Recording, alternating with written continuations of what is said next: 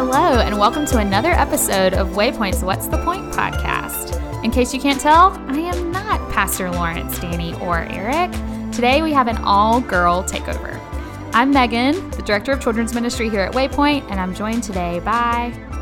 I am Grace, Director of Communications at Waypoint. And I'm Rebecca. I'm the Ministry Lead for Safe Families. Great. Now, Grace and I have been here a few times before, but Rebecca, welcome to the podcast. Thanks for being here. Thanks for having me. We are so excited to be in the makeshift studio today talking about caring for vulnerable families. So since our topic is on families, I thought we could just start with a weird family story because everyone has them, right? It could be a tradition, a funny story, a family fail. Let's hear what makes your family weird. Okay, I went with a family fail. So I was thinking, okay, what's something funny? And then I remembered that when I was a kid, I begged my parents for a pet for years. And they finally gave in, and we got this cat, and I loved it. And I insisted on bringing it on all the family vacations. Yes. I think they agreed since I was the fourth child. At that point, they were like, okay, sure, why not? But the cat hated being in the car. So one time we were on the way to my grandparents' house, and we stopped at a gas station. And as soon as we opened the door, the cat just bolted out. Oh, no. And so we're just like, oh, no, okay, this is bad. But then it gets worse because there was a shooting range right across the street, and my cat was heading straight towards it. So me and my dad are running across the parking lot, and he's yelling out, "Stop that cat!" And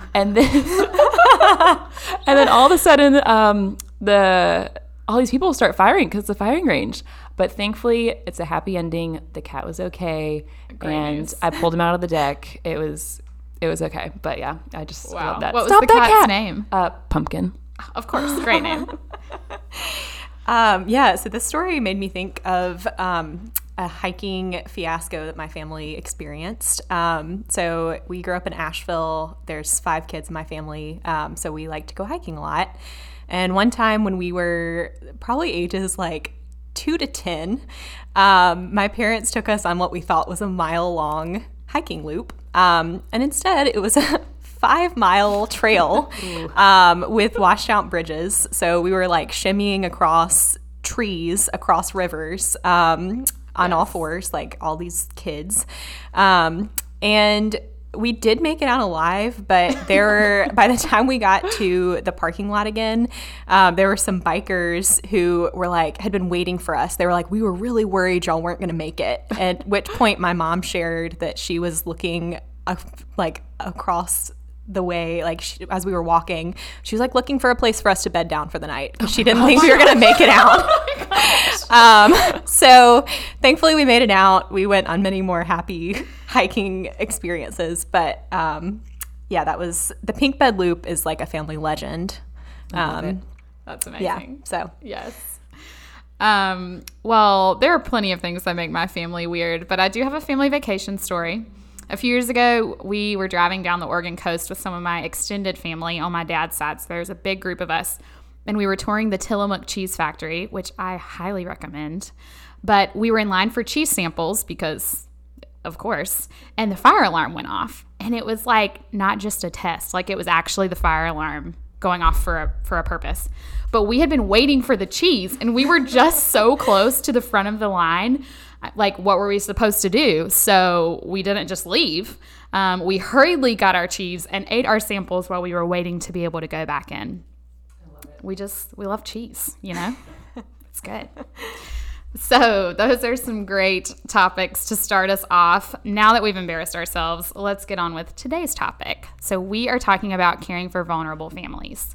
So just to quickly define what we mean by vulnerable families, there are a lot of risk factors that can make a family susceptible to being vulnerable. It could be abuse or neglect, domestic violence, untreated mental health problems, job loss, lack of a support system, experiences of trauma. These are just some of the ways.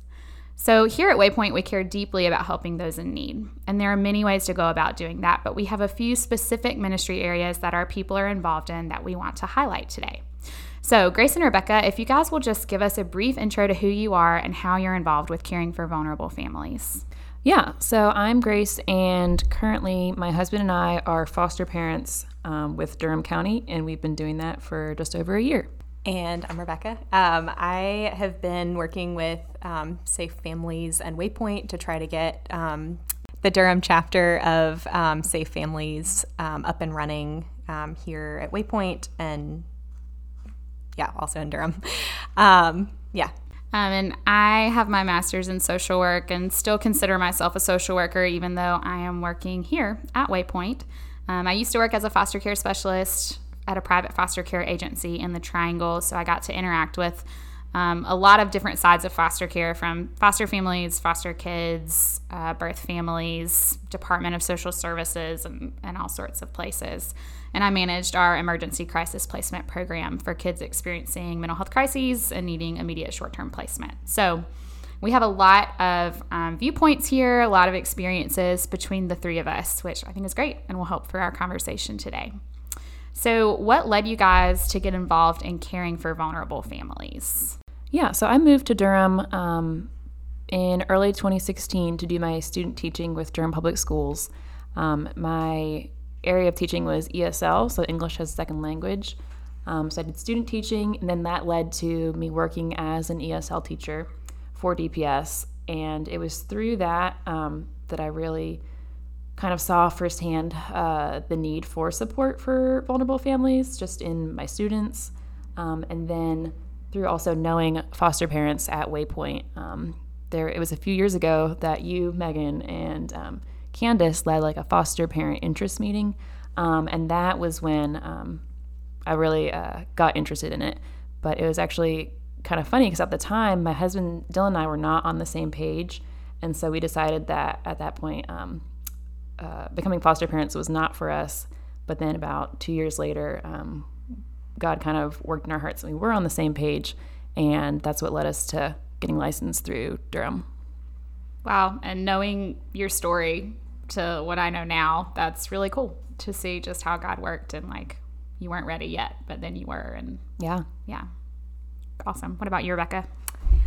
Yeah, so I think for me, I did a summer internship before college where I worked at a nonprofit in Chattanooga that did a lot of community development work, and I was involved with mentoring some students that were at risk of gang involvement.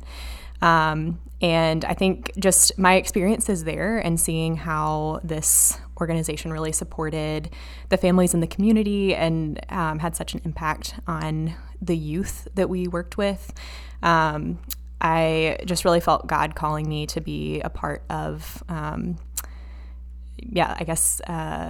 being a support for families. And then in college, I also have a background in social work. And so through different internships and volunteer opportunities, I got to be a part of the foster care community in the town that I went to college in, and then have gotten to be a part of that in Durham through the organization I work for, Exchange Family Center. And so I just have seen God putting these opportunities in my life and specifically like calling me to be involved, whether it's social work or volunteer capacity or whatever it is. Awesome. So it sounds like you both have had some specific experiences, and maybe your faith also has led you, combined with those experiences, to being part of Safe Families and being a foster parent. For myself, I have always loved kids. Like even as a kid, I loved other kids, and I think God gifted me with a lot of compassion. So having a job where I helped kids has always been my desire. I even used to beg my parents to adopt a little sister for me. I even got desperate and said I'd take a little brother, but they never adopted a sibling for me. But I naturally gravitated toward that field when I was in grad school. So it's cool to get to be part of it now at Waypoint, in a community where I love. So at Waypoint, it is very important to us. Do you guys see a biblical basis for caring for vulnerable families? The verse that always comes to mind for caring for vulnerable families is the verse in James where it says to care for orphans and widows. Yeah, and I just think of like all the verses talking about justice, and part of justice is caring for those who are oppressed, who are vulnerable, for especially the kids in our community who may have experienced abuse or are at risk of abuse. If God's heart is for love and for justice, and we see God moving towards us, like we are also called to move towards the vulnerable in our community. We are also called to seek justice for them. We are also called to show them love, just as we have received love from Christ. Yeah, I love that. What first comes to mind for me is also the James 1:27 verse, Grace. I think a lot of organizations use that verse to encourage people to get involved with caring for orphans, whether that's children with no parent or children who functionally don't have a safe parent at the moment, which is what foster care is. But I think, kind of like what you're saying, Rebecca, I think that's such a small part of a really compelling basis of this larger theme of Scripture, to care for the vulnerable. And it's all throughout Scripture. I was thinking about the Old Testament. In Deuteronomy, there's so many laws built in to helping the poor, built into their system. So the poor gets defined as orphans or the fatherless, widows, and foreigners. And they had this system of tithing, of allowing gleaning for the fields, of canceling debt every 7 years and more. That was just part of the culture of life in, Old Testament times. You can read a lot about this in many verses in Deuteronomy. And there's other things throughout the Old Testament, but then in the New Testament, we see Jesus showing compassion for all sorts of vulnerable people, like the bleeding woman or the woman at the well. He heals the blind, he heals the leper. Just so many interactions with and restorations of the vulnerable. So I think, we're called to be imitators of Christ. There's tons of Scripture calling us to be imitators of Christ. And so, we can imitate Christ because His Holy Spirit lives in us. And that doesn't mean we're a savior to anybody, any vulnerable family, because we don't need to be, because God is our Savior and He's a Savior to all. But He helps us to take part in restoration here on earth. So yeah, I think it's beautiful. And I think we have some avenues for that here at Waypoint through foster care and adoption or safe families. So let's hear a little bit more about that. Grace, could you tell us a little more about foster care and adoption? Like, what is it and why is there a need for it? Yeah, absolutely. Earlier, I just heard you mention that foster care is bringing kids into care who do not have a functionally safe parent, which I think is a very good definition. Kids come into care for a variety of reasons. Typically, it starts with a CPS investigation for different means, whether it is abuse or neglect. It's just any situation where CPS feels that they need to be, for their safety, they need to be removed from their caregivers for a time. And I think something that we don't always understand if you're on the outside or not as familiar with foster care is that the goal is for reunification with the birth family, whether that's reunification with the parents or another family member. But when a kid comes into care, there's also a plan usually set up with the birth family with steps that they need to meet in order to be reunified with their kids. Mm-hmm.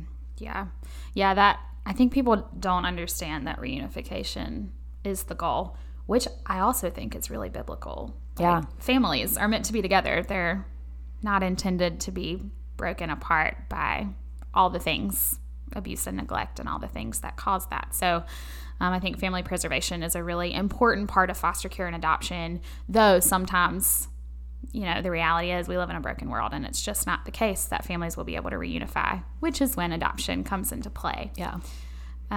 What has fostering taught you? It could be something hard, it could be something good, or both. I feel like I'm learning so much all the time. It's only been a year.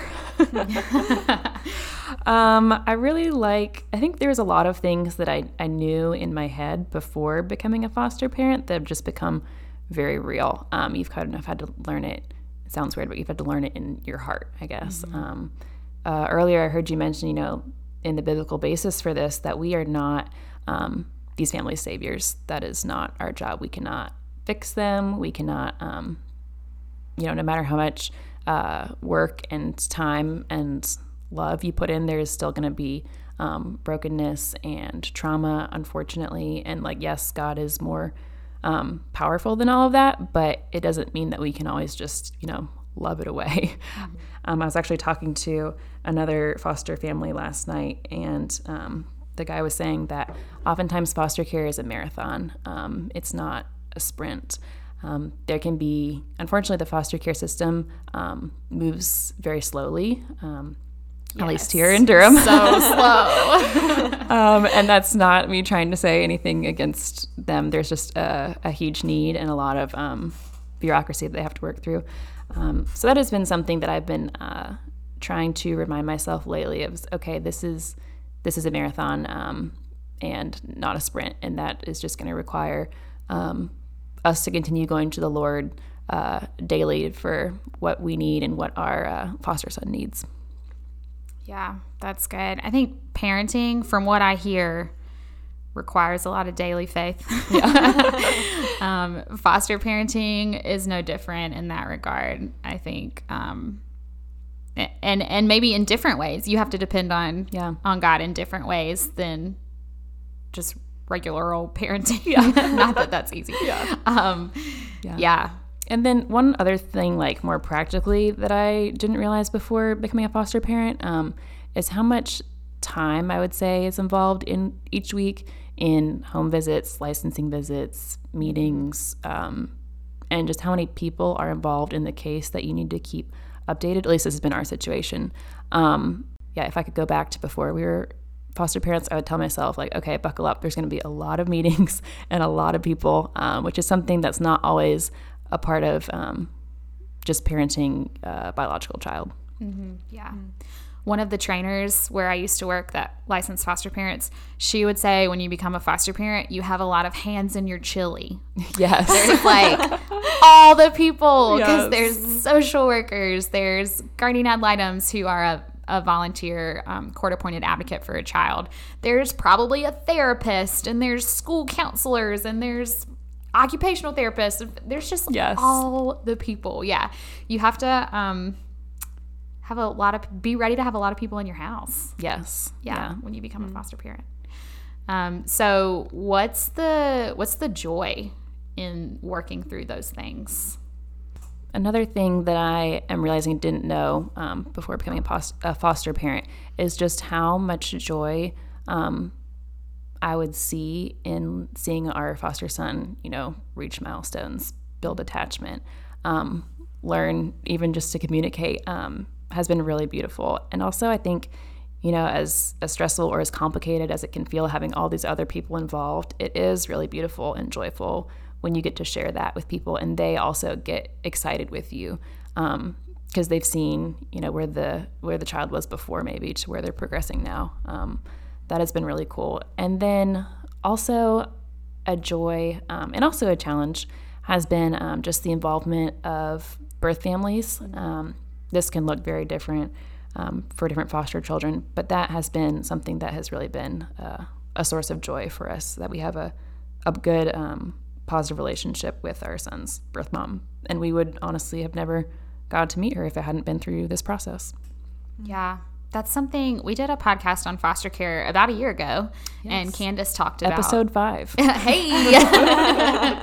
Candace, who's a foster and adoptive parent here at Waypoint, talked about how she wouldn't necessarily be able to know these parents and these families of kids that they fostered and adopted without having gone through this process.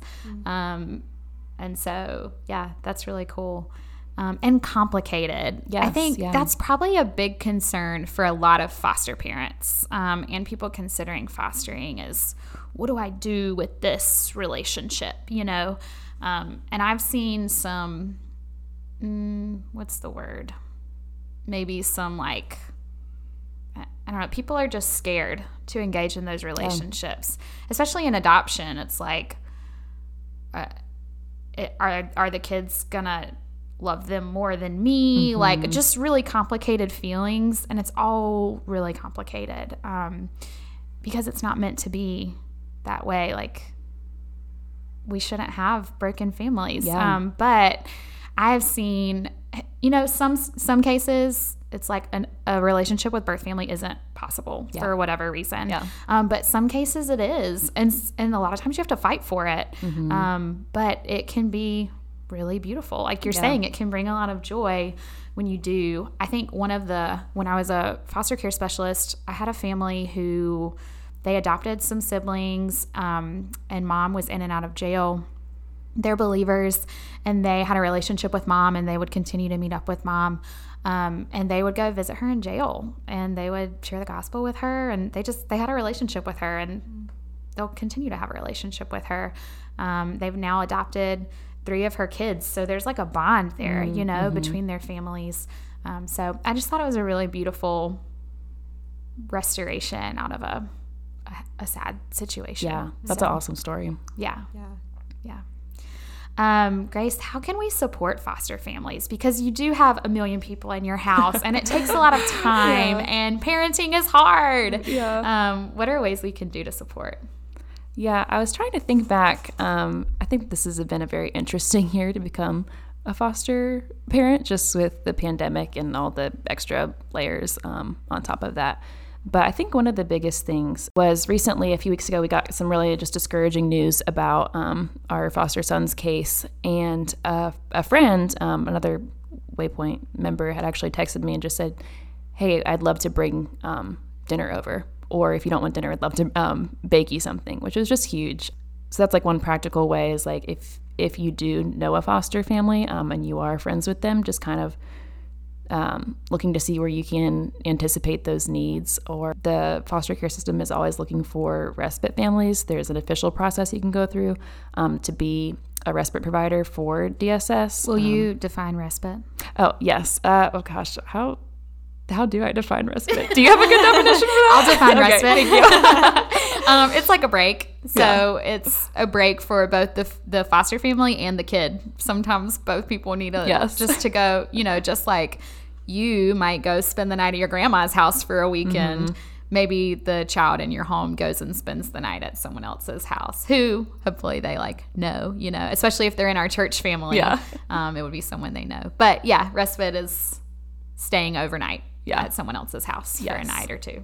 Exactly. And so respite can look like that, or it can just be, offering even to babysit for a few hours. It doesn't have to always be this overnight or weekend visit.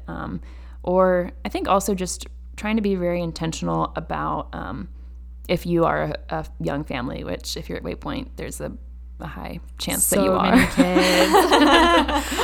I think, just being really intentional about asking how you can include foster children or include foster families in your circle, in your activity. And something that I've really appreciated this past year as people have asked, how we're doing, how our foster son is doing, how his case is going. Some people have been really thoughtful in asking, like, oh, is it okay if we talk about this right now? Yeah, and there might be times when a foster parent is like, I can't really share that information because it's a child. It's a whole human child story, and we don't necessarily want to share the intimate details of a child's life or a birth family's life. So if a foster parent says, kindly asks you to stop asking questions, don't take offense. It's just protecting the privacy of that child.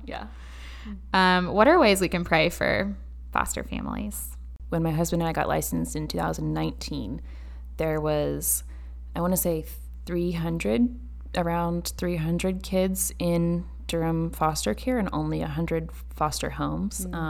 So obviously just praying that more families would feel called to become foster parents, to become foster homes. And then also I would say praying for just endurance for foster families, praying for healing for foster children, for birth families, and also praying for attorneys and the judges in the courts who are making these decisions. They're making decisions that are affecting kids and families' lives. So I think we can focus a lot on praying for foster families, which is very important, but also remembering to pray for wisdom for the people who are making these decisions. Yeah, and I'll just add praying for the social workers too. Yes. Yes. It absolutely. is an emotionally taxing job because you're learning multiple kids' traumas who you come to really love and enjoy being around sometimes. I'm just kidding. Often. So I know for me personally, it was really emotionally hard. And I had friends praying for me often and praying for my kids, even, when I just didn't have the capacity to pray for them. Having other people pray for me and for my kids was really helpful. Yeah, absolutely. And then I thought of one more thing, which Megan, you can also maybe help me describe this a little more, one more way to get involved. If you have the time and the availability, becoming a GAL. Yes, that is an awesome way to get involved. So GAL stands for Guardian Ad Litem, and every child who is in state custody, which would be any kid in traditional foster care, has a Guardian Ad Litem appointed by the state. And so the GAL's job is not to push what the foster parents want. It's not to push what the birth family wants. It's not to push what the Department of Social Services wants.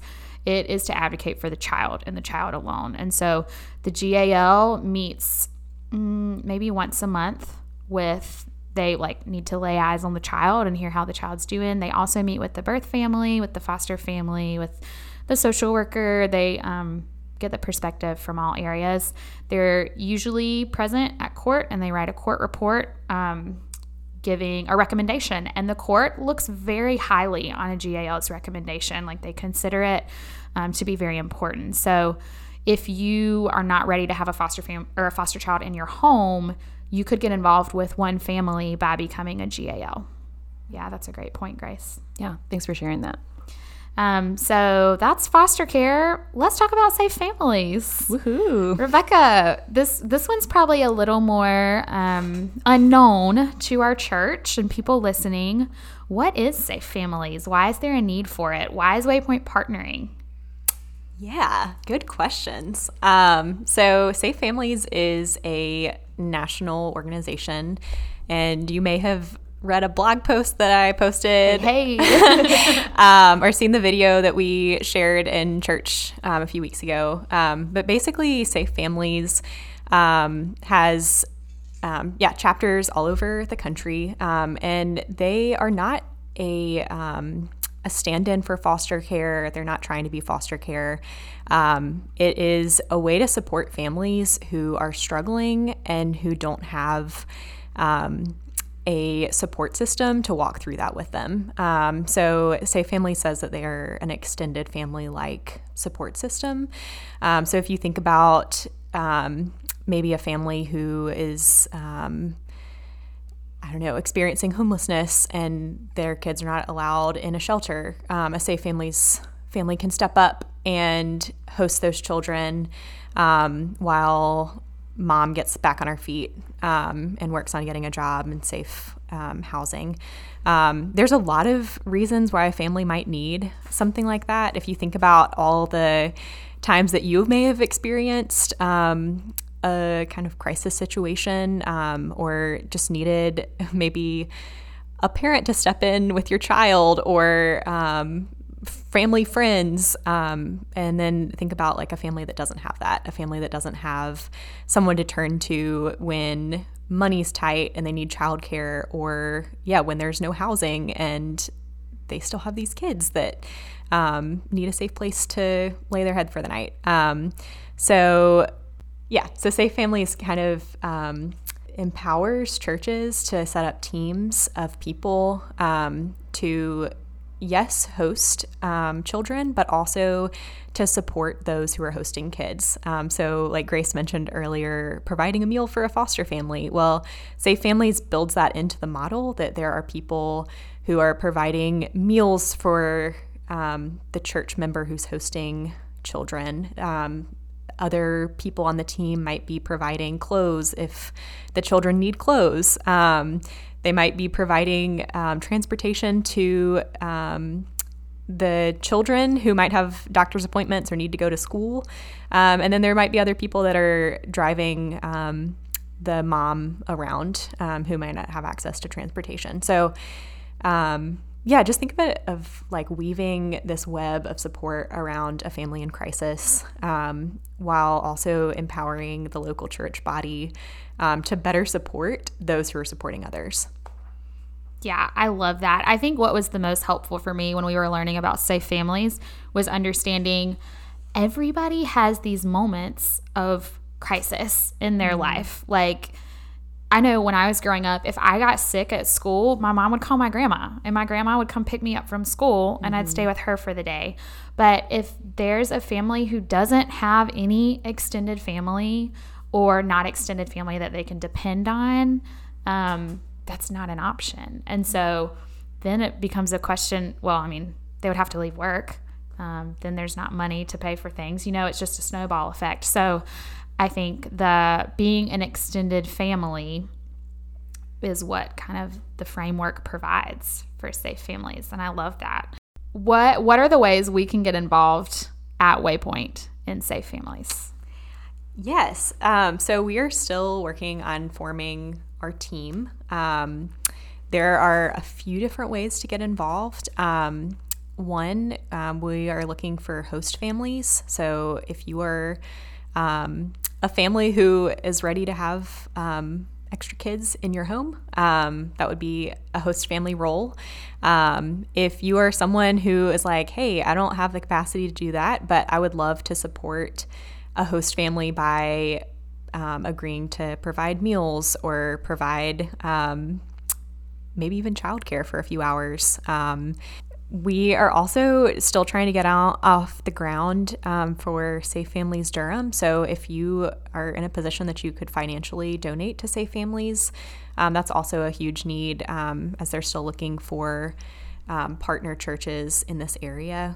So there's the circle of support in Safe Families, and that's like their framework for, like Rebecca was saying, having a holistic approach to supporting families. And so there's people who support both the birth family and the host family where the children might be staying. Those are family friends who are maybe bringing a meal or helping with some childcare or potentially even doing respite for a longer term hosting. There's resource friends who might just provide a resource like clothes, like you said, or they could do things where they don't interact with the kids.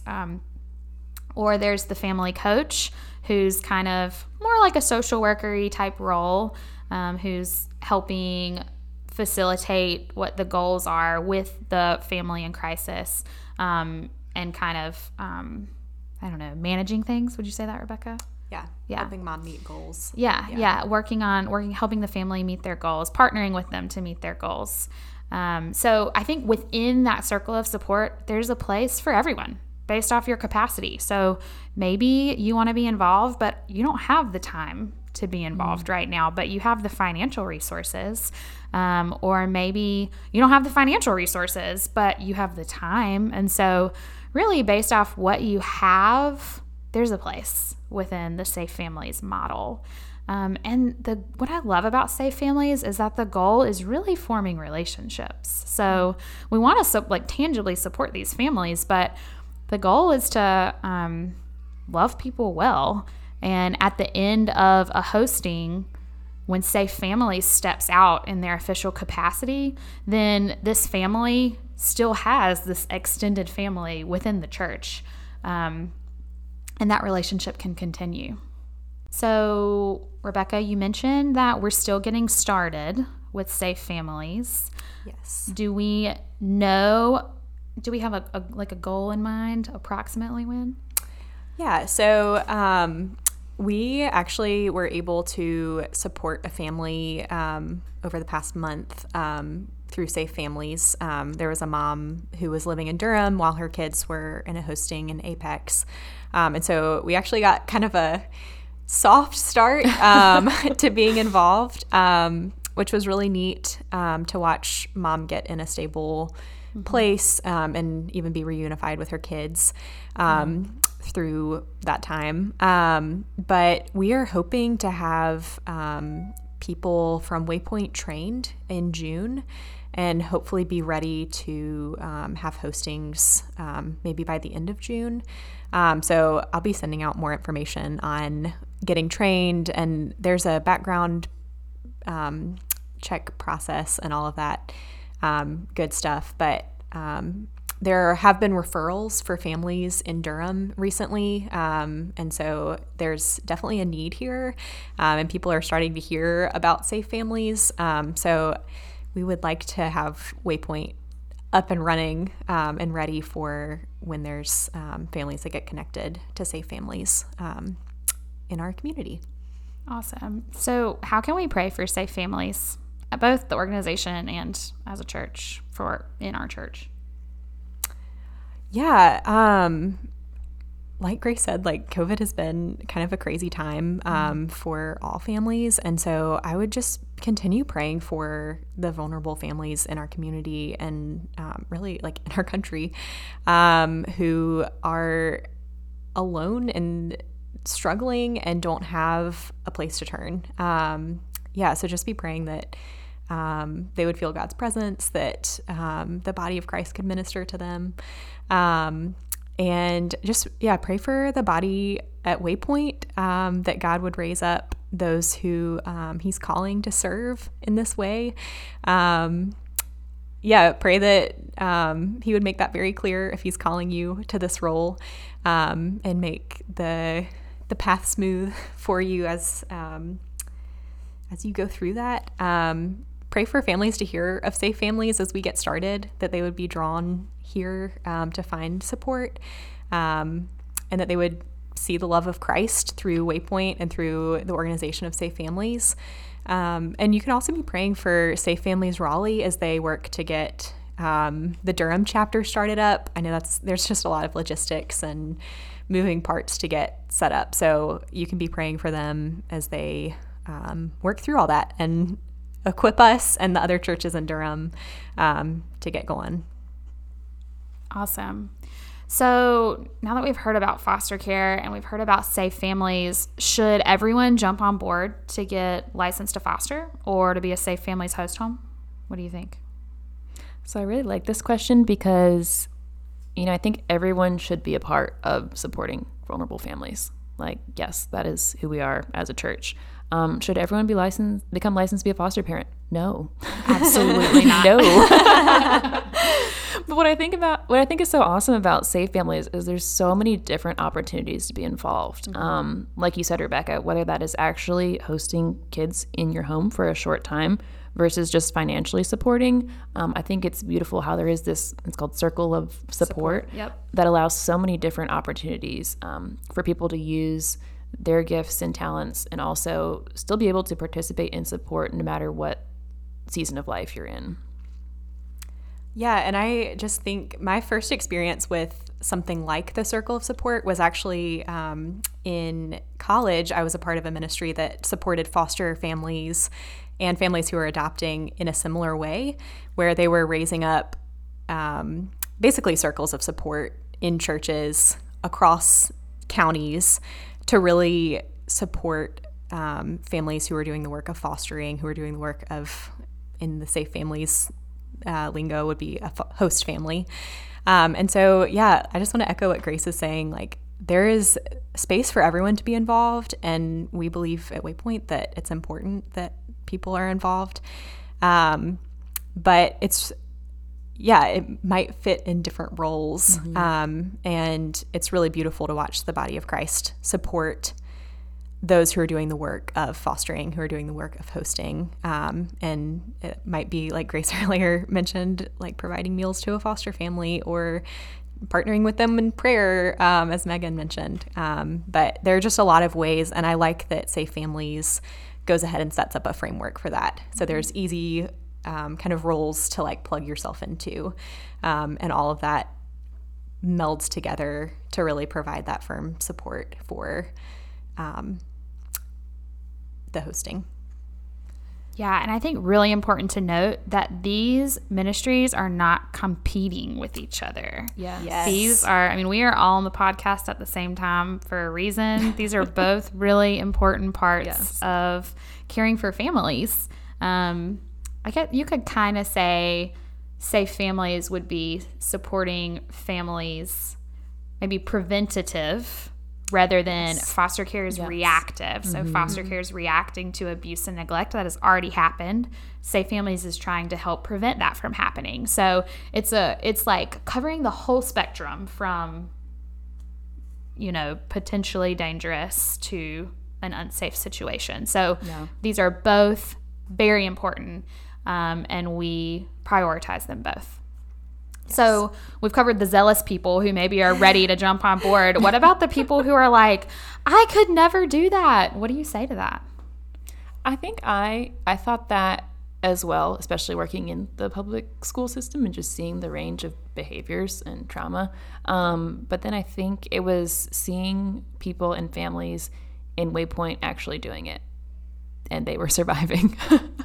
And realizing, I think it's like once you see it kind of close to home or in your community, you see other people doing it, you realize, okay, it's not this terrible, scary, impossible thing. And so I'd say if you are someone who feels like, oh my gosh, I could never do that, okay, maybe that's where you're at now. But I would challenge you to still just spend time with other foster families, spend time with people who are doing Safe Families, to kind of just give yourself more exposure to it. And maybe it's true, maybe God is not calling you to do that, but maybe he is. Yeah, I think, I don't know, my first reaction maybe is, you're right, you can't do that. You can't do it alone. Yeah. And thank goodness we don't have to. Fostering is hard. Doing Safe Families is hard. But we have Jesus who helps us. I think people say, I could never love a child and then let them go, but isn't that the joy? That's what you do with parenting. You just have them for an extended period of time, but loving a child and then letting them go back to their family, I just think it's so beautiful. And God understands this tension because he did send his son to die for us. And there's just the greatest amount of love there that initiated that we can't even understand. And so we have to cling to this love that God has for us as our Father when dealing with the really hard situations that make you say, I could never do that. I think if you're saying I could never do that, I would just challenge you to pray about what would it look like to be obedient in doing that, and in trusting God in that. Not to say that I think everyone should be a foster parent, because I don't, but what would happen if you opened your mind to it and were obedient to it, if that's what God called you to. Yeah, and I was also just thinking that, yes, God is with us and walks through those things that he has called us to do. But another really cool thing about that is he also gives us the body of Christ to walk with us in. Yes. And so I think that is a huge goal of Safe Families. And, talking about fostering is that we want Waypoint to be a place where it's not just that our members are involved in supporting vulnerable families, but our church is involved in this work. We, as the body of Christ at Waypoint, are supporting vulnerable families, and we're supporting those who are supporting vulnerable families. And so we really want this to be a place where we are, walking alongside people that maybe thought that I can't do this. And then God was like, no, I'm calling you to this. And we're faithful to step forward. And maybe that's fostering, maybe that's being involved in Safe Families. There's a community aspect to this as well. For sure. And I definitely agree with that, Rebecca. There's been so many times this past year, just even at small group, where the people in our group have just listened to me cry and share my frustrations, and they prayed for me, and it's huge. Yeah. Do either of you have any either advice you would give yourself back advice you would give yourself looking back before you started on your journey with caring for vulnerable families, or just encouragement for anyone who's interested in getting involved. This is another thing that I kind of, it's like, okay, I knew this in my head before fostering, but it's like these kids, they are God's kids. This is something that our foster parent reminds me of quite often when I call her with questions or just to vent. But she's like, these are God's kids. And I think that even applies, with biological children as well. They are not our own. They're God's kids. He knows what's going to happen. We're not in control. We have the job of coming alongside to restore and to love, but ultimately it's not up to us.